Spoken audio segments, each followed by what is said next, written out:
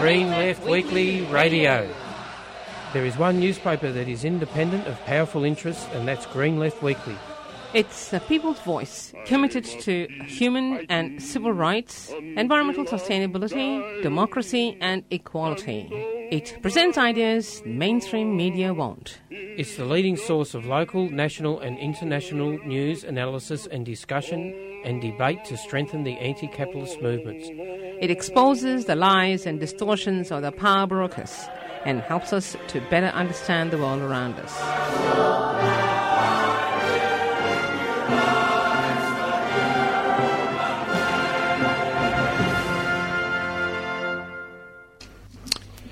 Good morning, listeners. You're listening to Green Left Weekly Radio, and it's just in time for another, hour and a half of radical radio with the latest in sort of current affairs and politics from an anti-capitalist, grassroots kind of perspective.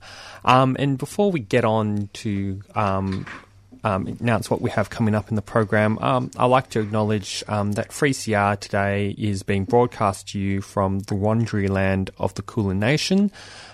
Sovereignty has never been ceded, and this always was, always will be Aboriginal land. And this program will continue to support, their struggle and for sovereignty and for treaty and for justice.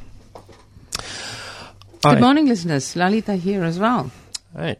So on the program, we have a number of things. So we're going to have a recording of Julian Burnside. I think Lali will be able to, explain a bit more about where it come from, because I wasn't completely briefed on that. And then we'll also have an interview with Daniel Wallace, who is trade union secretary who resigned from the Labor Party in Newcastle over their support for the TPP, the Trans-Pacific Partnership. And I guess, so that's what we got coming up, and then we'll have discussion of all the kind of recent sort of headline news stories and different things that have happened over the past week. And maybe the first thing I kind of want to talk about is about public housing.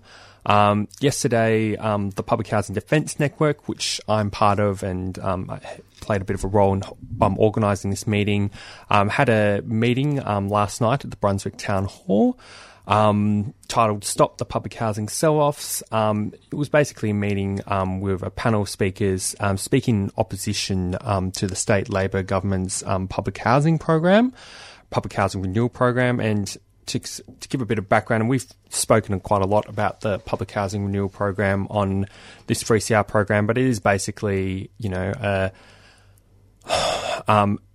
it's being positioned as sort of like a renewal of public housing states of refurbishing, but really it is a sell-off. And as a sell-off. So where was the meeting held? The meeting was held at the Brunswick Town Hall.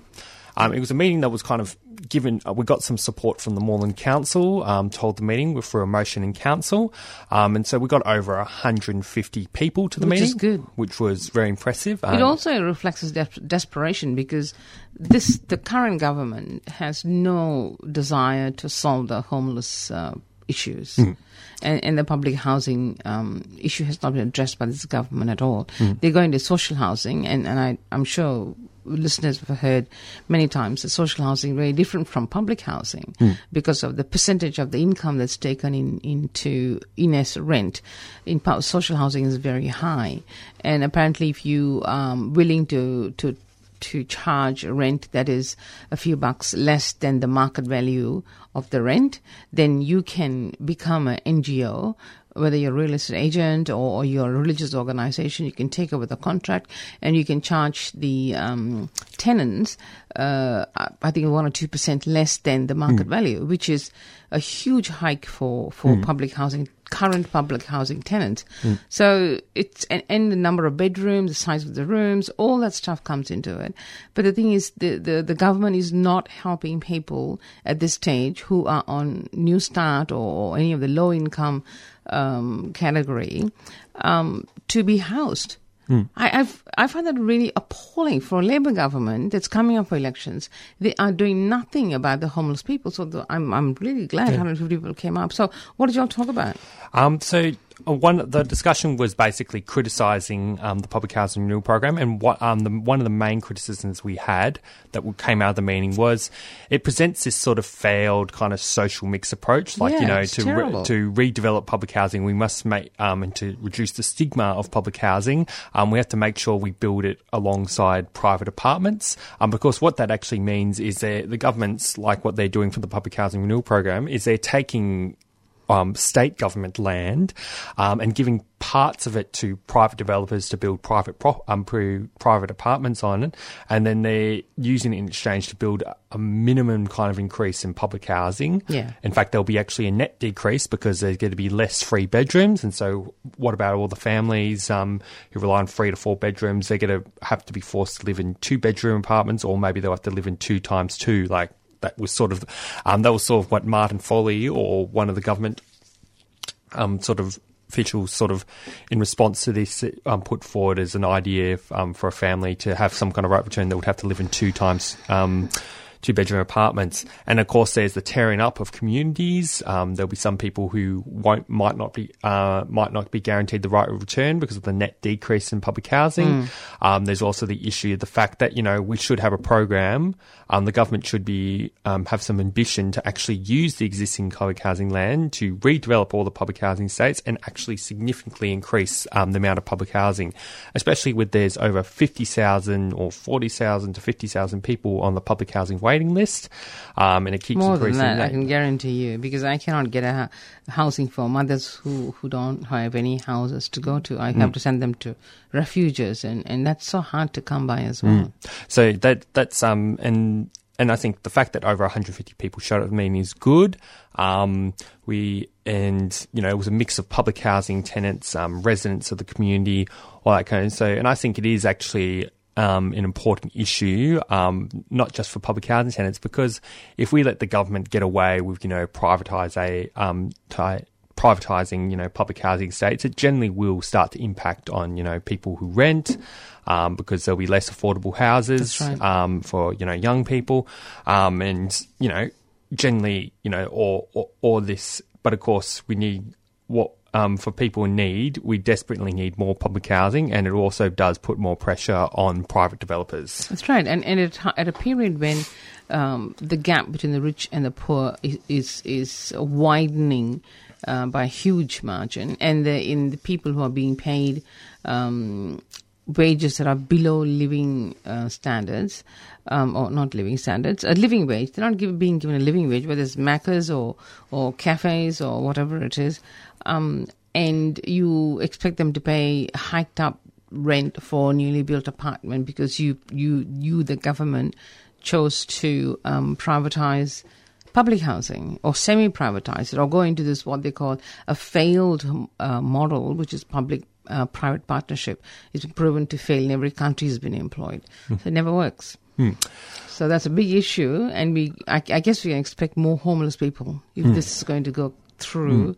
It'll be really, really sad. A few things to comment about. So hang on, but what did you all decide to do? Oh, yes, that's the important thing. Yes. So we actually we all voted on a motion. Actually, just a funny sort of note I'll make. There were a few people from the ALP there, and they didn't vote for or against the motion. So that's just a bit of a funny observation. But the majority of the people in the room, they voted to endorse a motion that is, we're going to keep this campaign going to oppose the demolitions of public housing, and even if even past the election, we'll continue to campaign against it. And the practical kind of action we called for was to support a rally on the 9th of November, before 1 to 2 weeks before the state election. State elections is November 12th. Yeah, November 24th. 24, yeah. So 2 weeks before the state election. And so we would organise a rally in the city on November the 9th. Good. And now to tell you a bit more about the rally, because I'm involved in the network, it is actually going to be it's a rally going to be organised by a coalition of different public housing groups. So there's been all these different local residents groups that's formed. There's been one in Ascot Vale. There's been one in Darebin that's quite active, and they're going to be having their own public meeting similar to this at the Northcote Town Hall on Tuesday, the 16th of October. Okay. At the Northcote Town Hall. What time? Do you know? In the evening? 6:30 p.m.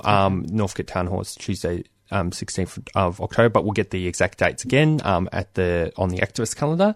And there'll be all sorts of different other public housing groups are also sort of going to be part of it. So we're going to be all coming together to organise this rally on the 9th of November. And, the meeting at Brunswick Town Hall basically endorsed that we support that rally. And I think, if we can get 150 people into a meeting, and of course there's probably like hundreds more that will probably want to attend that meeting, etc., then we can probably mobilise them all those forces for a big rally on Friday, November the 9th. So I think it's quite exciting. So listeners who are interested, who can they ring, and where can is there the point of contact, or is it Facebook? Oh yes, just keep in touch by liking the Public Housing Defence Network page. Okay. Yep, search Public Housing Defence Network on Facebook. Okay.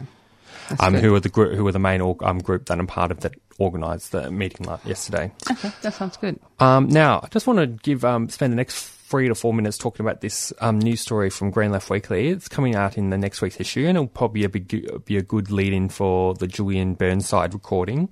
But this is about how probably some listeners have heard that, refugee advocates are campaigning to stop the deportation of Huyen Tran. If I'm pronouncing the name correctly. She is a Vietnamese woman who fled her home country by boat due to religious persecution in 2011. While hearing on Huyen's fate took place in Melbourne's Federal Court on October the 1st. RAC's Refugee Action Collective's Lucy Holland told a rally outside that Huyen was 32 weeks pregnant when Australian Border Force tried to deport her in January. And of course, this occurred 3 months after she was put into a Melbourne immigration detention centre, having been in community detention prior to that. And according to Honan, a nurse who was on the plane with Huyen protested her deportation, forcing Australian Border Force officers to abort the plan. And Huyen's husband, Paul Lee, told the rally that ABC, or Australian Border Force, not ABC, I just read ABF. ABF, the Australian Border Force officers took her into detention while she was pregnant, and she has been in detention for nearly a year, and her baby Isabella is now 6 months old. And, this... so to summarise the kind of situation, we have a Vietnamese woman who could be potentially deported from the country and separated from her mother and not her husband and her daughter. And this is like this is just very troubling, and of course we're going to keep up the activists are going to keep up the pressure to prevent this deportation from happening. And of course, at this point, the judge hearing Huyen's case has reserved his decision at this point, so it's all held a bit in limbo. But of course, the uncertainty of the situation is probably terrifying. Yes. I think it's to the shame of Australians. That in many other countries, including England and some of the European countries and even the US, they're looking to the example of Australia about how to treat refugees in the worst possible humanitarian way. And Amnesty International has already said over and over again, Australia is in breach of Human Rights Convention at the UN. And the Australian government is totally ignoring that, completely ignoring it. We interviewed someone from the Amnesty International a few months ago, and he said, yes, Australia is definitely in complete breach of the Human Rights Convention of the UN, and yet it's a signatory to the convention and wanted to become part of the Human Rights Convention panel at the UN. It's just totally contradictory, or it's a move for extremely conservative government to take control of the Human Rights Convention panels at the UN. just unbelievable the way Australia is operating at the moment. But anyway, you want to take a break? We'll play a quick announcement. And I'll introduce the... we'll play Julian Recording Burnside. Julian Burnside. Welcome back to Green Left Weekly Radio on 3CR, listeners, and thank you for listening to our program. I hope you enjoy our program. So now we've got a recording that I was able to obtain, and I actually attended this meeting. It's the Ethnic Communities Council of Victoria. They had I think it's the annual meeting they had, the Littons who set up the ECCV. It was a memorial sort of a lecture. Julian Burnside, who people know very well and really doesn't need a lot of introduction, the QC, who made a documentary on refugees across the world and how appallingly we humans treat one another.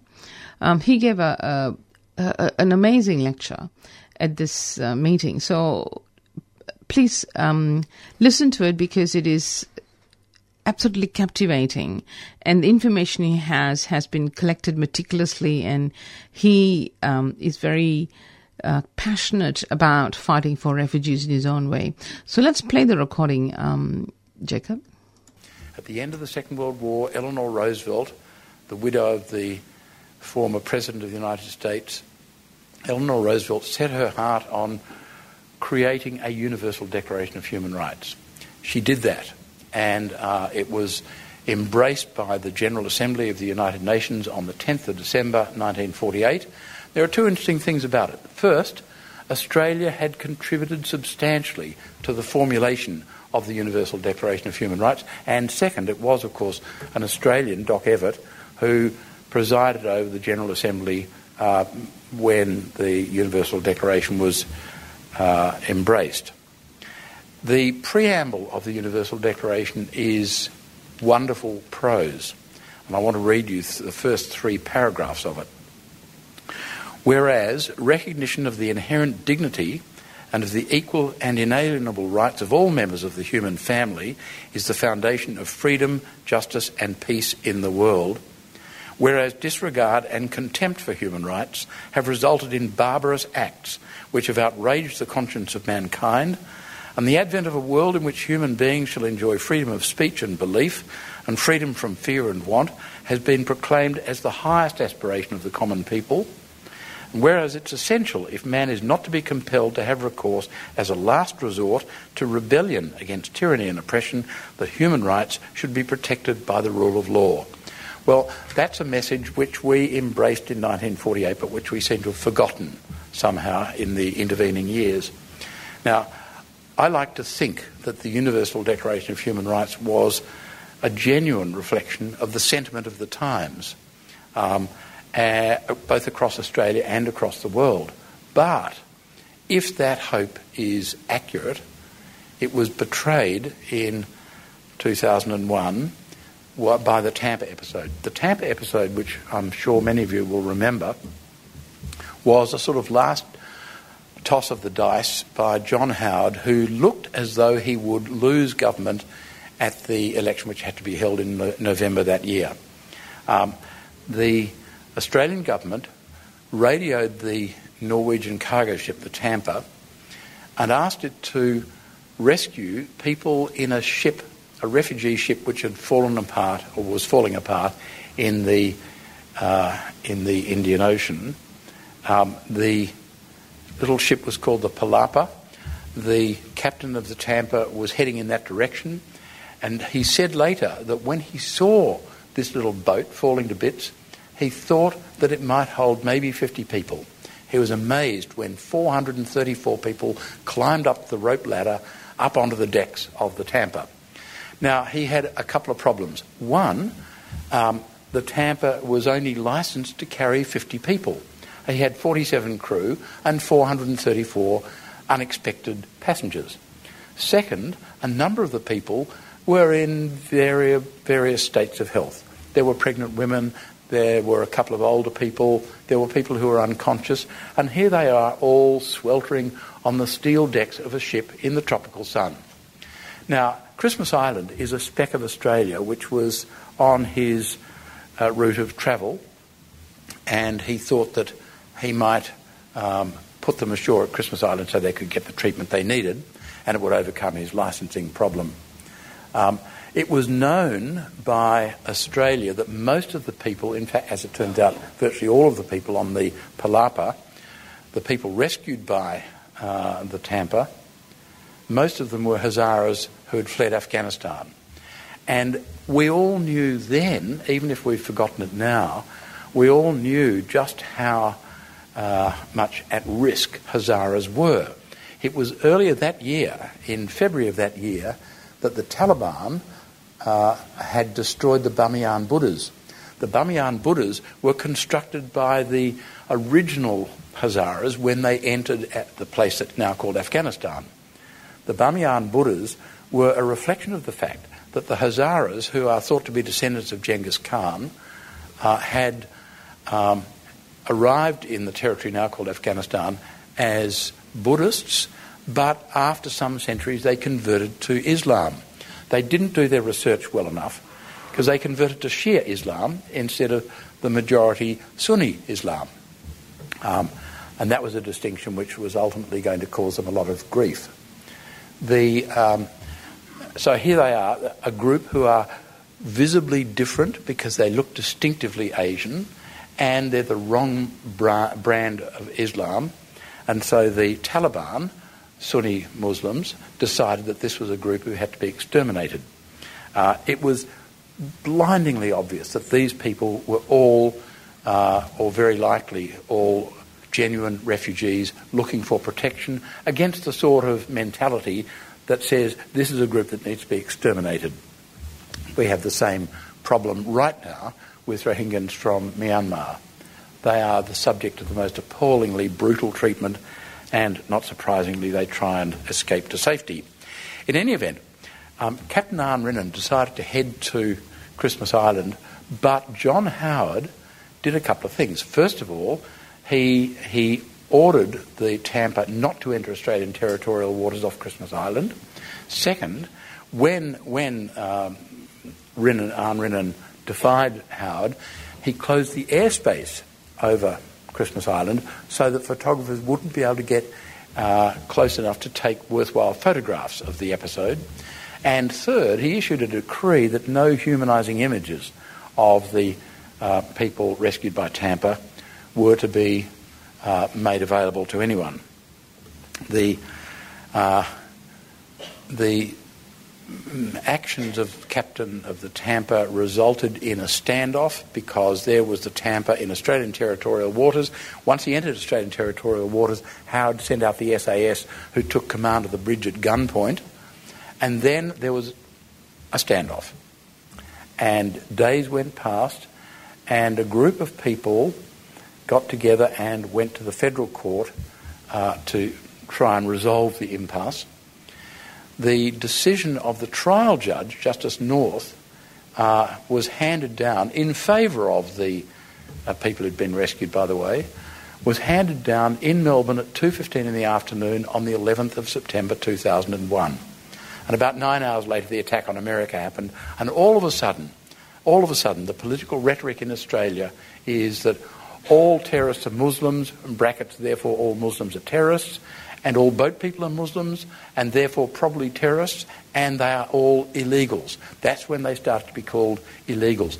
The exercise of pushing them away is called border protection.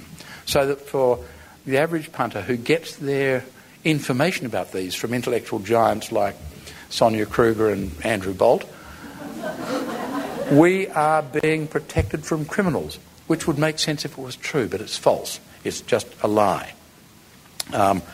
The treatment of asylum seekers changed pretty dramatically at the time of the Tampa episode. It is very strange, and there's a few facts that are worth knowing about our asylum seekers. First, it's worth knowing we have three streams of refugees who come into Australia.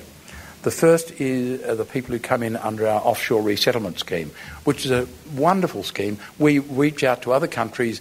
We go to refugee camps in other countries and we handpick refugees and bring them here and we make them welcome, and it's very good. Not every country does it, and it's wonderful. It can be a little bit self-interested and cynical John Menadue, who was the Secretary of the Department under Ian McPhee, once told a story against himself that he went to a refugee camp in Africa and he said to the leader of the camp, "Have you got any doctors or engineers?" And the leader of the camp said, "I'm sorry, we've only got widows and orphans." The second stream are people who are able, by good luck or good management, to get a visa to come to Australia for tourism or study or whatever else. And as soon as they've cleared passport control at the airport where they arrive, they apply for asylum. They are then allowed to live in the community for as long as it takes to assess their refugee claim. On average, about 20 or 30% of them succeed in their refugee claim, but they seem to cause no difficulty in the community, and most Australians are simply unaware of their presence. The third group are people who come from countries which are so obviously a source of refugees that they cannot get a visa to come to Australia. So if you're a Hazara originally from Afghanistan, probably living in Quetta in Pakistan, you will not get a visa to come to Australia for sport or education or any other purpose. If you're a Rohingyan from Myanmar, you will not get a visa to come to Australia. So the only way they can escape to safety is by using people smugglers, which is much more expensive than an aeroplane ticket. The third group are the ones who've been the subject of intense political cruelty in the last 17 years, and yet, strangely, they're the ones who were put into indefinite detention for as long as it took to assess their refugee claim. They would be put in detention.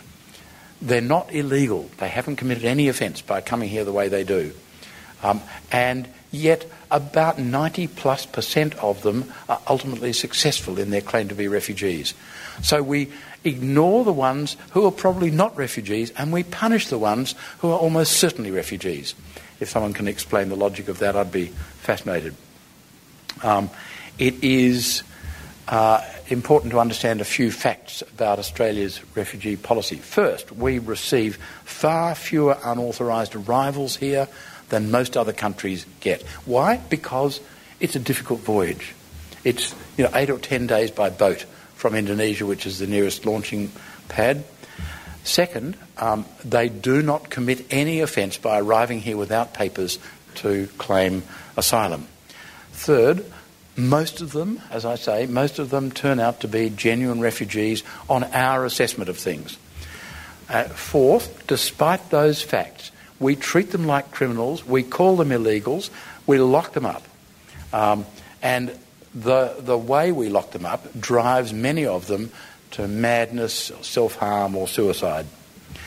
Fifth, a succession of coalition governments have strenuously argued in court and successfully for a number of things which no democratic country should ever accept. First, the right to hold an asylum seeker for the rest of their life, if necessary, if they can't be removed from the country and if they are not assessed as a refugee. The present law in this country is that they can remain in detention for as long as it takes, which may be the rest of their life. I don't think even convicted criminals get life imprisonment as an actual lifetime. Second, the right to hold them in detention exists and is unaffected by the fact that the conditions in which they are detained may be cruel or inhumane. That makes no difference to the legality of the exercise. Third, the right to hold children in detention is regardless of their age, their health or any other circumstances. And fourth, the right to send asylum seekers who've failed in their claims back to a place where their death is an almost certainty. Now, it's also often overlooked, given that now they're sent offshore, that the use of solitary confinement in immigration detention was fairly common. So here you have a person who's not been convicted of any offence, who's sent off to jail, and in that jail they can be held in solitary confinement for weeks on end, if it comes to that. remember the circumstances of one bloke who had fled to Australia. He was locked up in the new family-friendly detention centre at Baxter in South Australia. He was with his daughter, who was 8 at the time. One day they were in their cell in Baxter Detention Centre, and a bunch of guards came in and ordered him to strip. He refused because, apart from any cultural considerations, his 8-year-old daughter was there. So the guards roughed him up and dragged him off to the management unit, which is just a series of solitary confinement cells. The episode was in part caught on video in the common area, the grassed area between their cell and the management unit. There is video footage of this man being carted away by 4 or 5 burly guards while his little 8-year-old daughter throws herself onto the back of one of the guards to try and stop him taking her father away. Now, he's put in solitary confinement. The solitary confinement cells at Baxter, the family-friendly detention centre at Baxter, they were 2.5 metres square. They had no lining on the walls, no furnishings except a mattress on the floor. The occupant of the cell is not allowed anything to read or anything to write with, not allowed any radio or television or any other form of distraction. But they're not allowed any company or any privacy because they are video monitored 24 hours a day. And in order to achieve 24 hours a day video monitoring, the lights are left on 24 hours a day. Now, this man was practically going crazy with it, but he was allowed a 30-minute visit in every 24 hours from his 8-year-old daughter. And one day, after he'd been in solitary for a couple of weeks, his daughter didn't come for her visit. So he complained to the person in charge of the Immigration Department employee who ran the place, and he was told, "Don't worry, she's been taken into Port Augusta shopping, she'll be here tomorrow." But tomorrow came and went, and his daughter didn't come to visit. The same person who had given him this information the day before came into his cell and explained to him that his daughter was now back in Tehran. At first he thought it was some kind of sick joke.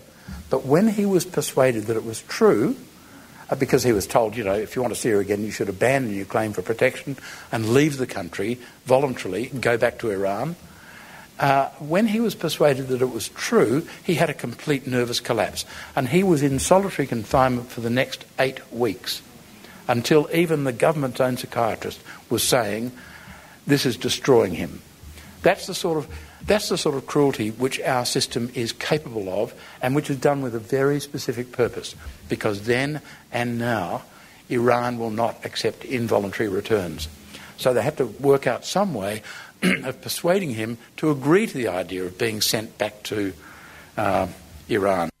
Welcome back to Green Left Weekly Radio, listeners. I hope you felt better, enjoyed that contribution. I don't know, something that people generally enjoy, listening to how we, the Australians and the Australian government, we the people, allow the Australian government to treat refugees the way they do.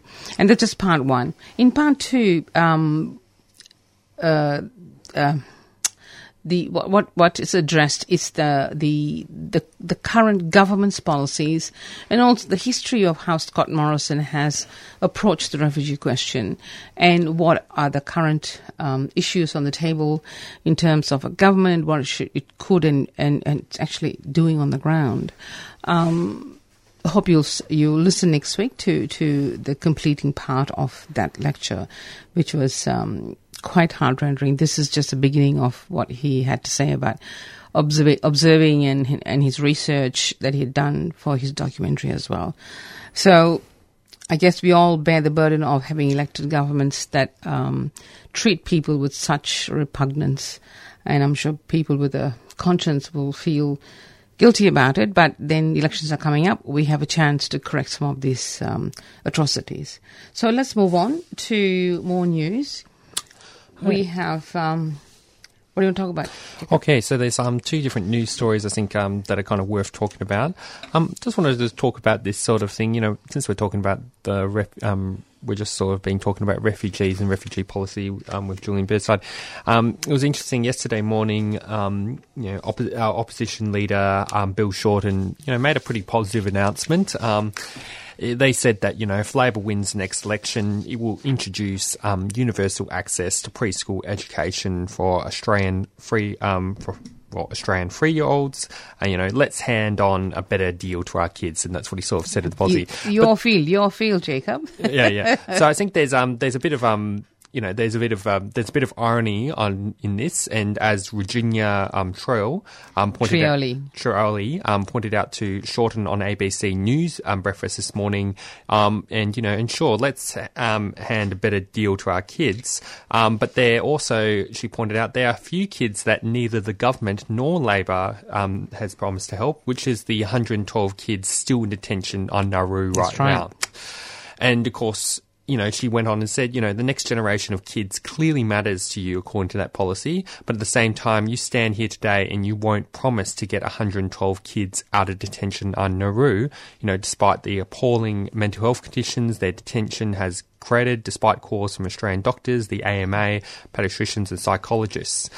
Now, so not all kids are equal, she said. And of course, Bill Shorten's, response, and, I watched it, was, was to claim, first of all, they're two different issues. Of course. And then he went on about saying, well, I'm following what the AMA are saying closely. I'm not sure how they're The AMA has been calling for the children to be removed.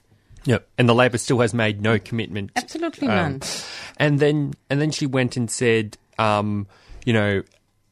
he said, I think that, whilst you make that point about Nauru, and apparently they're two separate issues, I think it's wrong to simply dismiss it and say that unless we do one, our preschool promise is not fair dinkum. But then, of course, that's what Virginia was not saying, that, because you're not doing this, that makes your policy irrelevant. She was merely pointing out the hypocrisy. Contradictions in it. And, so let me clarify, Mr. Shorten, it may be fair dinkum, but you've still got on your hands the fact that you and the government are prepared to let children languish in detention. And what Bill Shorten kind of said, he made a bit of a fumbling kind of answer, as he usually does on these sensitive matters. But he responded with saying, well, I think that the conditions of children on Nauru are appalling. So perhaps we don't see that differently on the issue. But of course, what he was not mentioning was, he wasn't mentioning anything about how he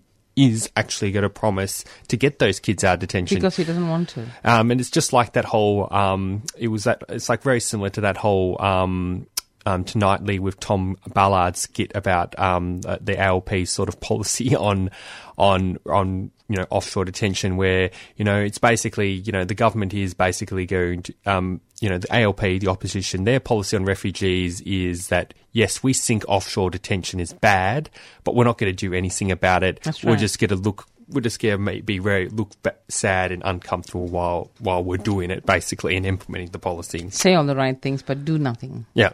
So do nothing policy. So it is, and even this 3-year-old program. As soon as I heard it, I thought, yeah, but the experience on the ground for me is a lot more complex, because you can't just say that, we let all 3-year-olds go to kindergarten, and at the moment 3.5-year-olds go to kindergarten. Anyone above the age of 3.5. So they're just moving it back 6 months. And it's not free because you pay for it. And these guys are saying it's going to be free. All right, so that's good. But what they don't also say is there are kids who don't go to childcare. Many 3-year-olds who stay home with their parents or their grandparents. Why isn't the government also looking at giving women paid leave to care for the 3-year-olds at home, where they get a lot of emotional support and they are brought up in the way the parents want them to bring up? Not every child who's 3 goes to kindergarten or to childcare. So it's a broader issue that they don't want to address. I don't think I think it's discriminatory to say that, yes, we will support 3-year-olds to go to kindergarten, but we're not going to support 3-year-olds to stay home with their parents and are being cared for grandparents or aunties or uncles at home who don't want the children to go to kindergarten. What are they doing about those kids? There are thousands like that because they can't afford to send kids to school. So the 3-year-old kindergarten is there, which is probably about 4 half days usually. That's how they do it. Maybe a little bit more. Things may have changed, but the fact is there are 3-year-olds who don't go to kindergarten, and they don't have to if they don't want to. And starting school at 5 is also a bit of a obsession for some of these Western nations, whereas in countries like Sweden, kids go to school only at the age of 7, and Sweden has it has the highest retention rate in school of kids anywhere in the world. It has. So it's the model. The whole model is something they need to look at rather than just cherry picking stuff for election purposes. That's what this is all about. Yeah. Well, I think I think you bring up some good points, Lali, there, because but I think the policy is good overall. But I guess one of the issues, is the fact is, I think, these policies are always in kind of response to the pressure that, a lot of working mothers actually have to work. Yeah. They can't afford, to... That's what I'm saying. They should fund mothers to stay home and look after the kids. Yep. That's what they choose to do. Yeah. So there's no really genuinely respect of that kind of choice, because, governments are never willing to willing to let women have that choice. Yes. And I find it hypocrisy because they have been carrying on about parents' choice to send children to private and public schools. And public schools, I think 75% of children go to public schools, are being impoverished at the expense of private school funding, and whether it's Catholic, Jewish, Muslim, or whatever school they go to, or the posh private Geelong Grammar type schools. So where is the parents' choice when it comes to 3-year-olds? No one talks about parental choice.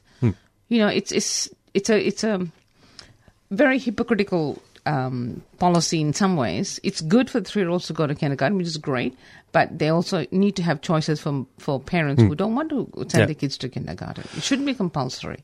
Right.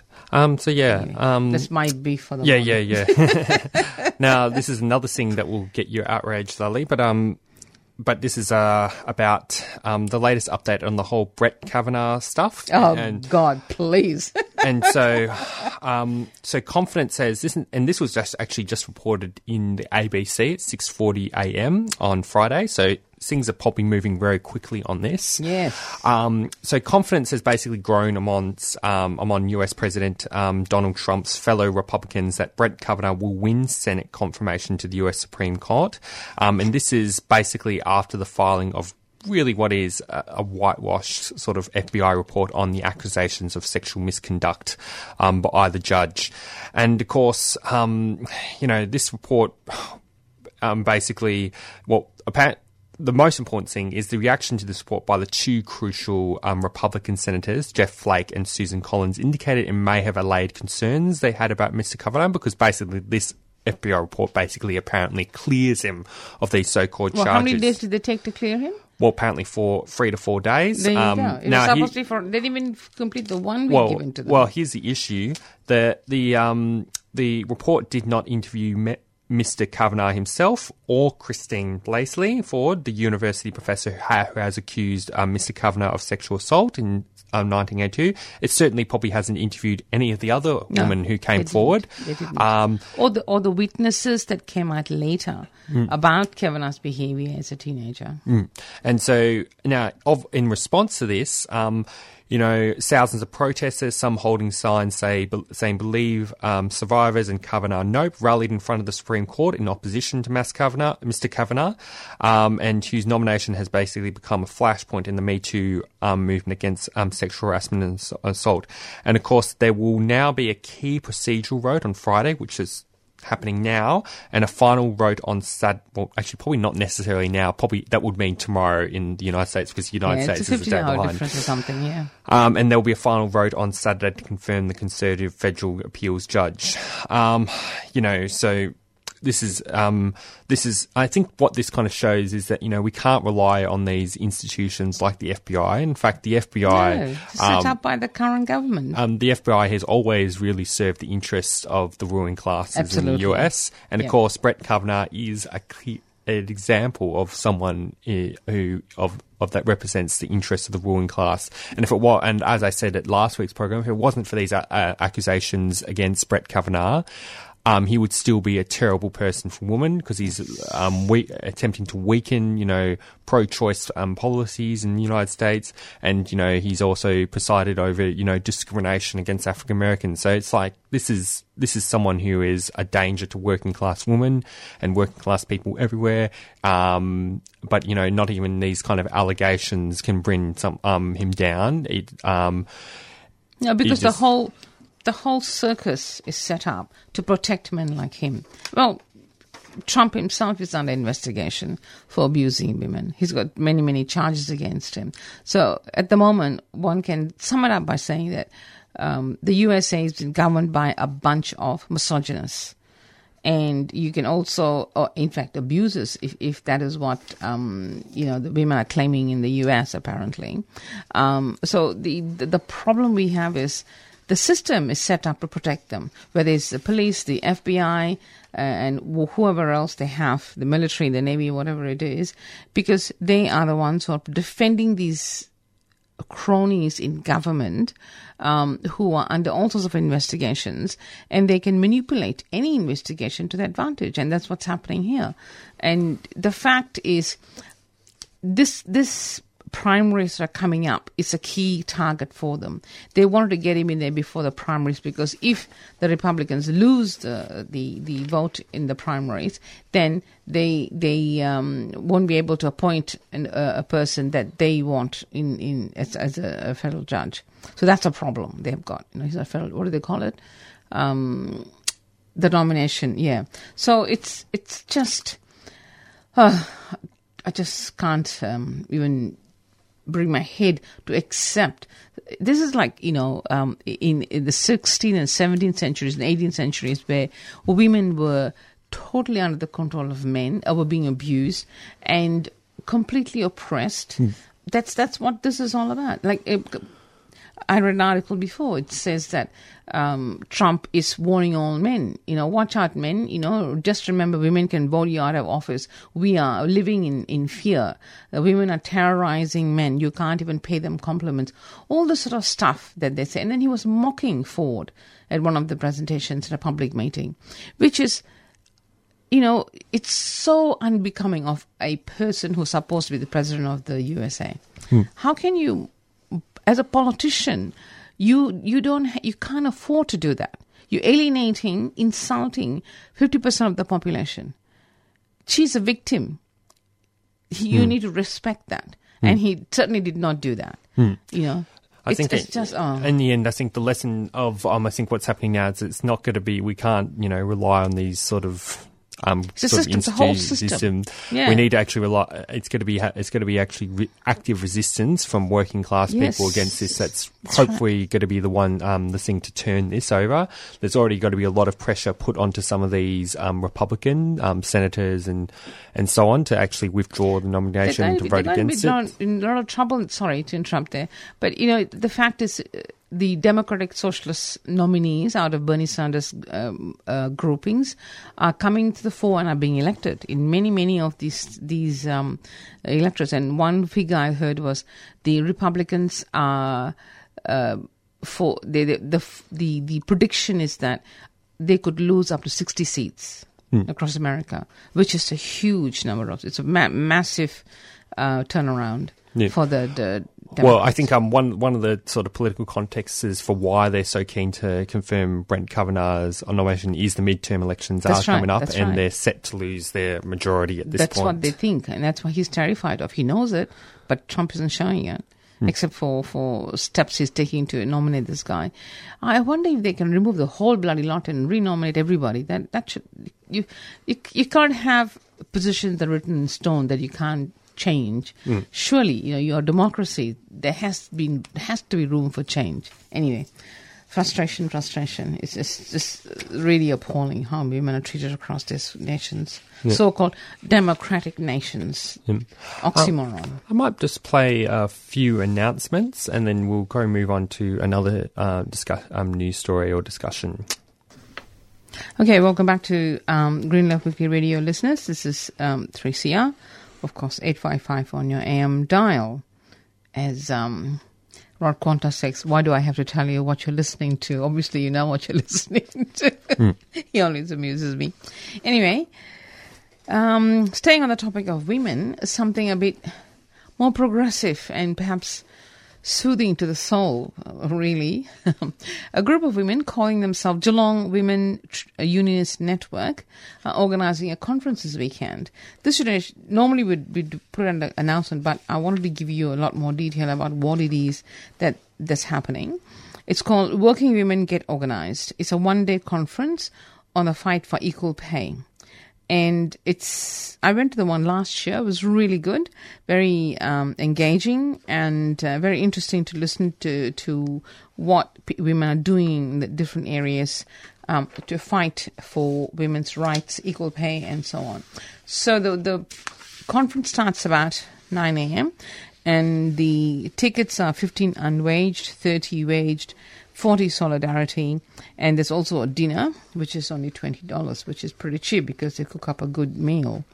Okay, let's go through the program a little bit. The keynote speaker who will be speaking in the evening during dinner is Corinne Grant.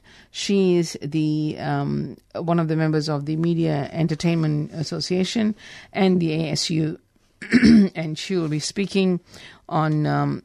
she's also actually she's also a lawyer from Maurice Blackburn and presenter and writer. And she'll be speaking on the topic of women in female-dominated industries, collectivism action versus individual action. So that'll be very interesting to listen to from a legal point of view and as a union member. So that's the end of the day. So throughout the day, we have a number of workshops and presentations. There's the 9:45. We have changed the rules for working women, closing the gender gap, and the ACTU National Campaign Coordinator, Cara Keys, will be speaking. And 10 a.m., the origins of women's oppression. So it's a historical perspective, obviously. There's 3 people speaking on that one, also unionists. And after morning tea, you have stories from the front line with Lisa Darmanin, ASU branch secretary, and Lisa Fitzpatrick, and from the Nurses Union. The other thing is identifying and challenging everyday sexism with Janine Ria, who's the NTEU national president. And the third topic at the time of the day is a right to strike with the Victorian Trades for Women's team. So then you have lunch, and after lunch, an address from the local member for Parliament, Christine Cousins. And at 2:20, you have union building and the fight for equal pay. Tildy Joy from REFU, Retail and Fast Food Workers Union, which has been very active lately to pinpoint and fight for workers who have been underpaid, who are not being paid a living wage even, will be speaking. Carmel Hainlett and Rayleigh Fenchner from Early Educators United Voice. As you know, they've been fighting for increase in wages, and that is timely because if the ALP wants children to go to kinder 3 years and they consider the education of children is important, why aren't they paying the workers better wages? If the education is that important to be a building block for the future for these children, then you need to pay the teachers, the highly qualified teachers, better wages. I hope that will be one of the things she talks about. Nahid Parisa, organizer for Victorian Trades Hall Migrant Workers Centre, will also be speaking in that time slot. So after afternoon tea, you have Raleigh posters banners with Reclaim the Night Women's Collective in Geelong will be speaking. Public speaking and preparation for Raleigh. building a campaign in the face of sexism with Anna Langford and Orlaith Belfrage from Hospital Voice. And there'll be a conference wrap-up with Kara Keys, the ACT National Campaign Coordinator. So overall, it'll be a very interesting and engaging day if you can take a short drive down. Or take a train. Yeah, you can take a train. Yes, that's a good point, especially with all the roadworks going on, and if you're concerned about the environment. That's a good way of travelling, I guess. And it's a quick trip too. Yeah, it's just it's at Geelong Trades Hall, which is walking distance from the Geelong station. The train station, yeah. So we'd encourage people to get down there. You'd have something to hang on to, given the way women are treated, not just across the world, but also in Australia. So shall we go on to announcements?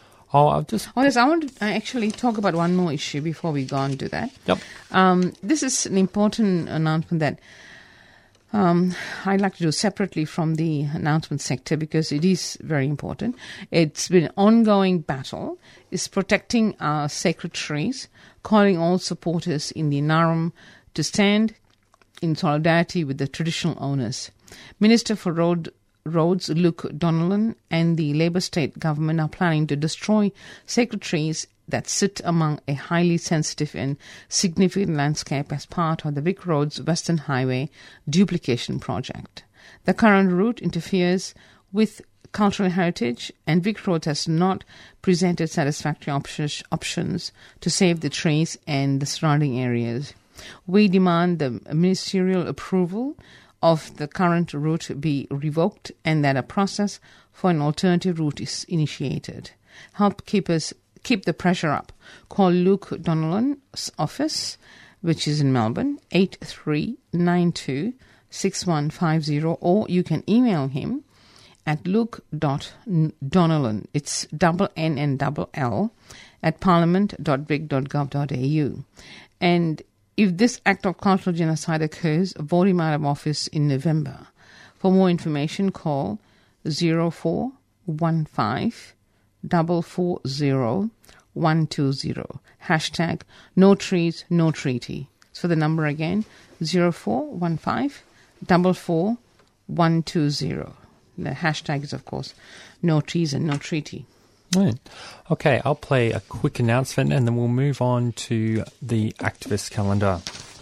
To Survival Day, Invasion Day, 223 years ago, the white man landed on our shores. Subscribe to 3CR and help keep Indigenous voices on air. Call us on 94198377 or visit 3cr.org.au. Subscribe now.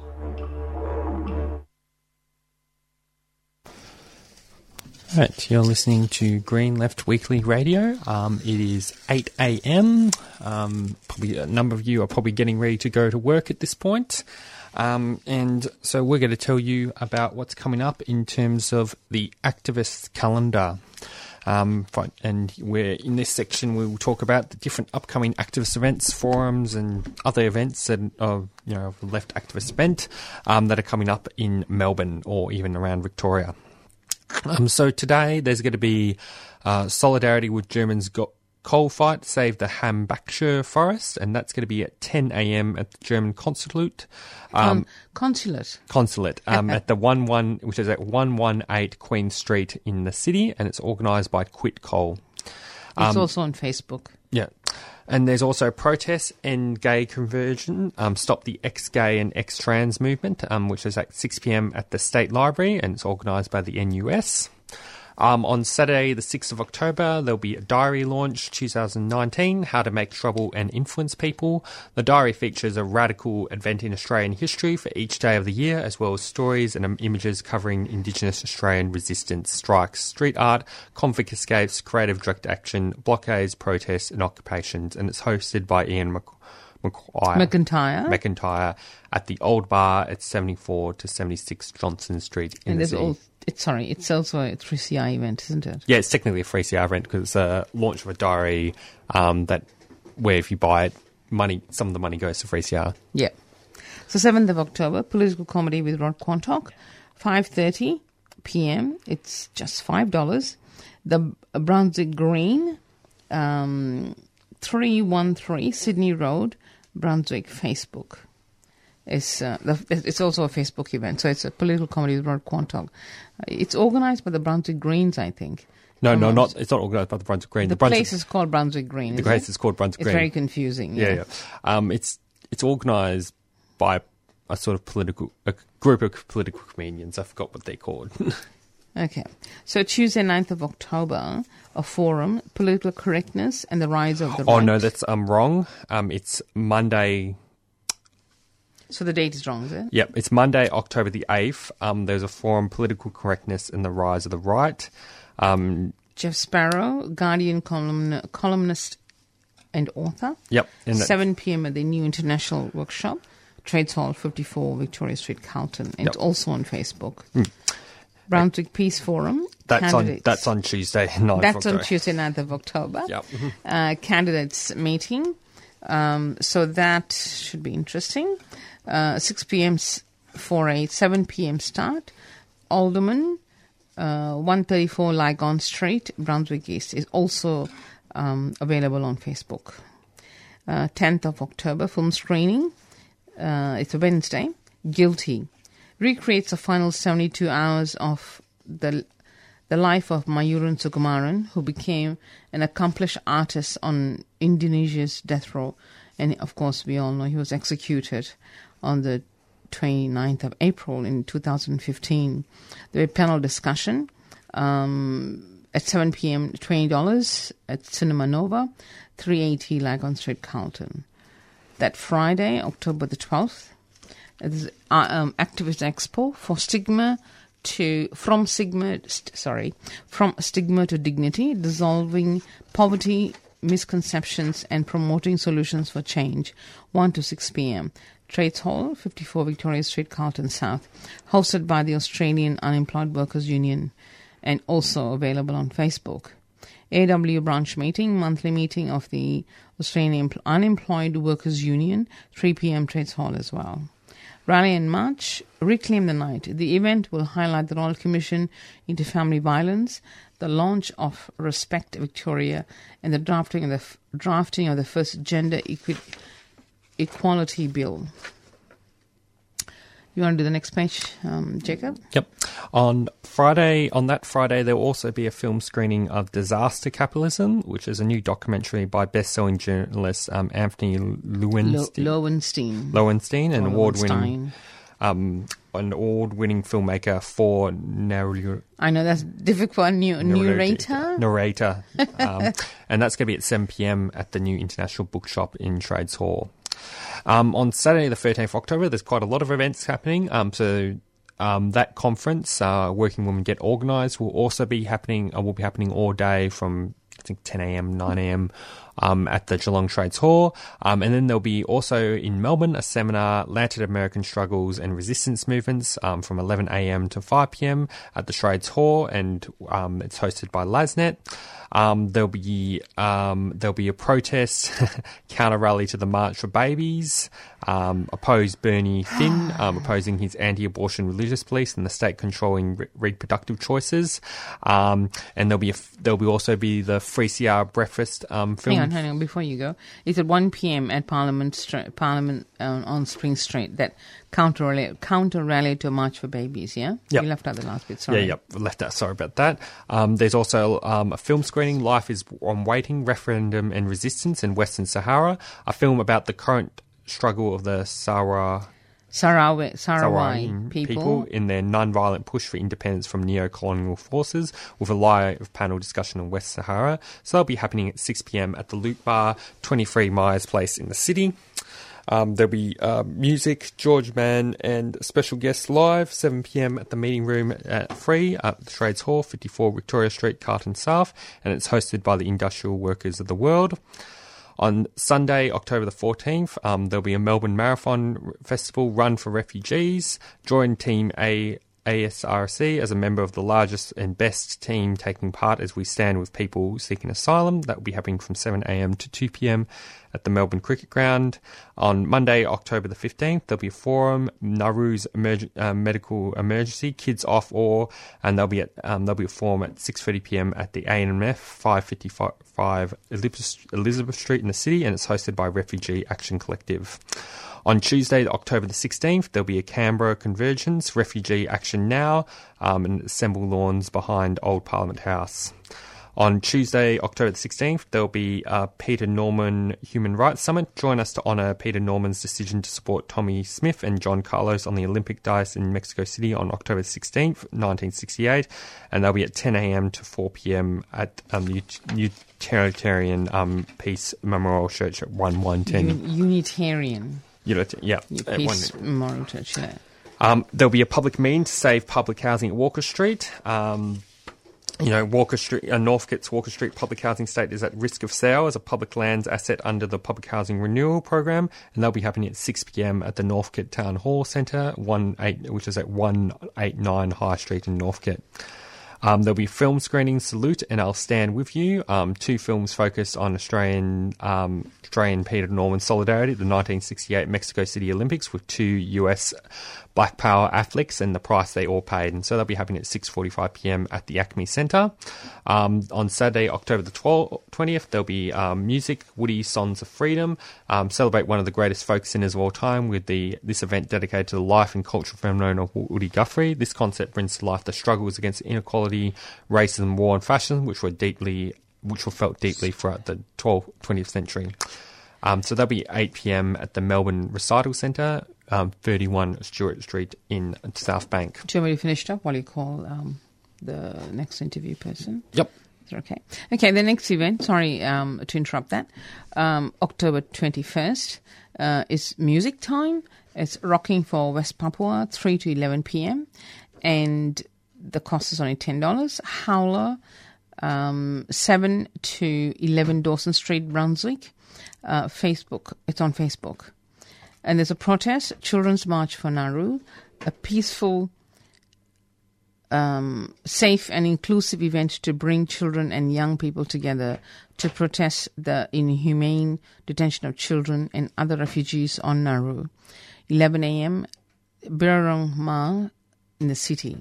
And it's also on Facebook. October 25th, forum, Free Speech, Fighting Back Against Right-Wing Hypocrisy, when 9-year-old Harper Nielsen was attacked by right-wing racists, but she refused to stand up for the national anthem.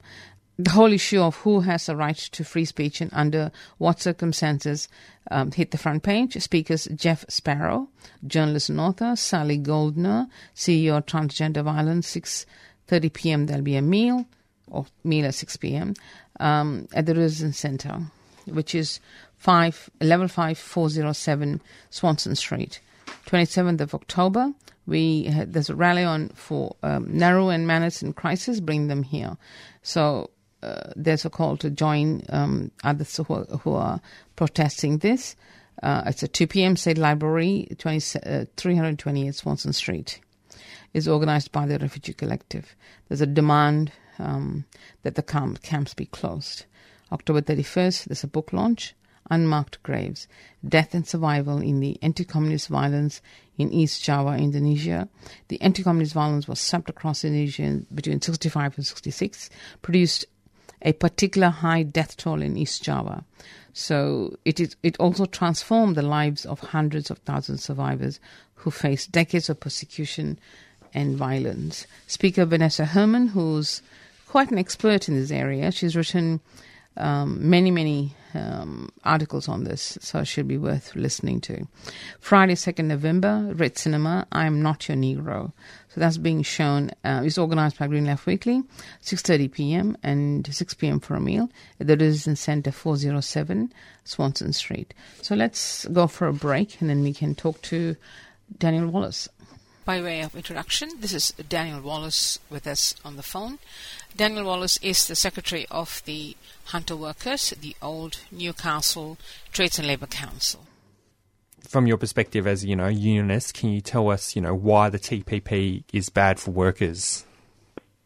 There's been no independent assessment on the economic impact, the social impact in those regional areas, so that's a concern. There's some concerns about the ability to have a dispute and refuse trading items in countries that have still poor labour rights, child labour, those sorts of things. There's a process that's got to go through that we say is just too, it's not strong enough. It should be an easier process when there's been clear and concise breaches of it. The fact that a foreign corporation can sue the government when they're not even giving the right to Australian businesses to sue the government, not that we support anyone going about suing the government in that manner, but the fact that they're giving the rights to foreign corporations and hiding behind the fact that they've excluded just tobacco as one measure that can be sued against, it still allows the ability for these financial corporations to sue the government for changes to industrial law, and that flies in the face of the Change the Rules campaign, where we want to change industrial law, and it gives Labor the ability to hide behind it and say, well, we've got this trade agreement in place and we can't make those changes without facing being sued. So that's interesting, because I interviewed Professor Mitchell from Swinburne a few months ago on this TPP question, and he said that industrial disputes that we normally have here, once a TPP is signed, cannot be heard in Australia, because those disputes will then be taken outside Australia, beyond the industrial laws of Australia, to be addressed. How true is that from your point of view? What did you hear about it? Well, it's not just my point of view. It actually says it in Labor policy. It says that by bringing in, it said that Labor policy rejects the investor-state disputes. It's the procedure that's in place in all trade agreements, and it says that it will affect Australia's judicial independence and the Australian people's sovereign right to legislate and implement policies that support their interests through democratic processes. And that's wording straight out of Labor's national platform. And they've said that it will bring all that into jeopardy, yet they've gone and supported it, which has just left the union movement dumbfounded. So it's a fundamental breach of workers' rights, isn't it? I'm also wondering, what did you understand that that the TPP can bring to Australians as a whole? What are the advantages of being part of the TPP? Was there any explanation about that? Well, with the US withdrawing from the TPP, with withdrawing from the TPP, it reduces the coverage 40% of global GDP to 13.5%. Mm-hmm. And the bank results came in and said over 15 years it would add 0.771% to GDP over a 15-year period, but likely to cost somewhere up to 40,000. Okay. Now, what I asked you was, what are the advantages of Australia being part of the TPP? Well, we don't know exactly what they are. There haven't been a lot of information provided about the advantages. If there was a lot of advantages, you'd think that the Labor MPs would be out there spruiking how good this is for Australian businesses, but the fact that they've gone cold on the issue and they don't even want to really discuss it publicly, I think that says it all. Yeah. We've already got trading agreements with 8 of the 11 countries involved, so we're not exactly sure in what areas there is going to be the benefit. And this is what's a concern. Without all that information, how are they possibly making a decision against their own party's platform? And then how can they possibly caucus on a decision that breaches the platform? It leaves the ability for those members to do something about it, I believe. Yep, that's a fair call. Okay. And the sort of last question I kind of want to ask you, Daniel, is what is sort of your response in light of your kind of decision to resign from the ALP? Kind of what is your response to, you know, the kind of pressure you might be facing from, you know, other people, your colleagues in the union movement and in the Labor Party on, you know, why you no longer think it's a viable option to be a member of the Labor Party?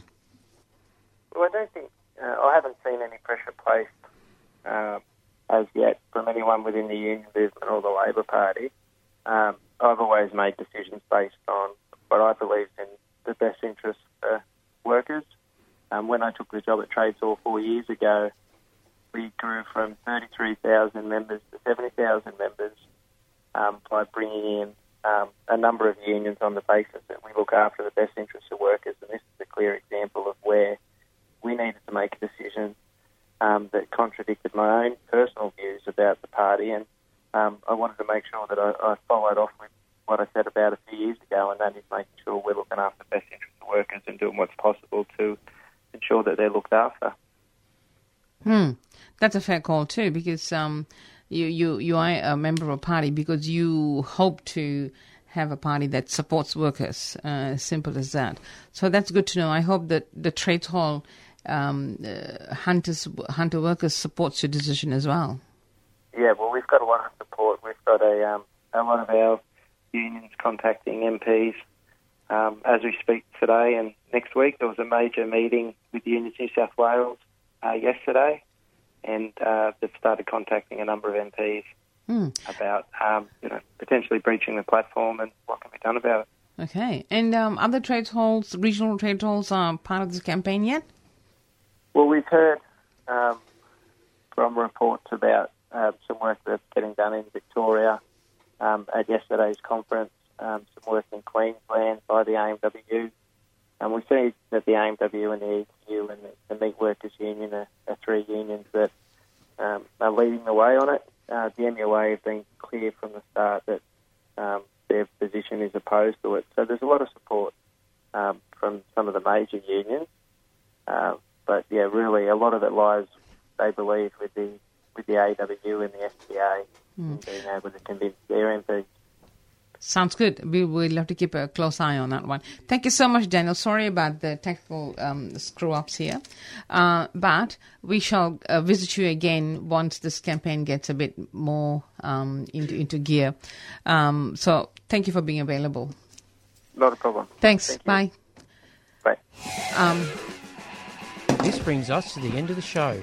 You have been listening to Friday Morning Breakfast with Green Left Radio, brought to you by the Green Left weekly newspaper, which provides a weekly source of alternative information which aims to inspire action to put people and the environment first. If you would like to subscribe to the newspaper and get it delivered to your door, you can do so by visiting the website at greenleft.org.au or call 1800 634 206.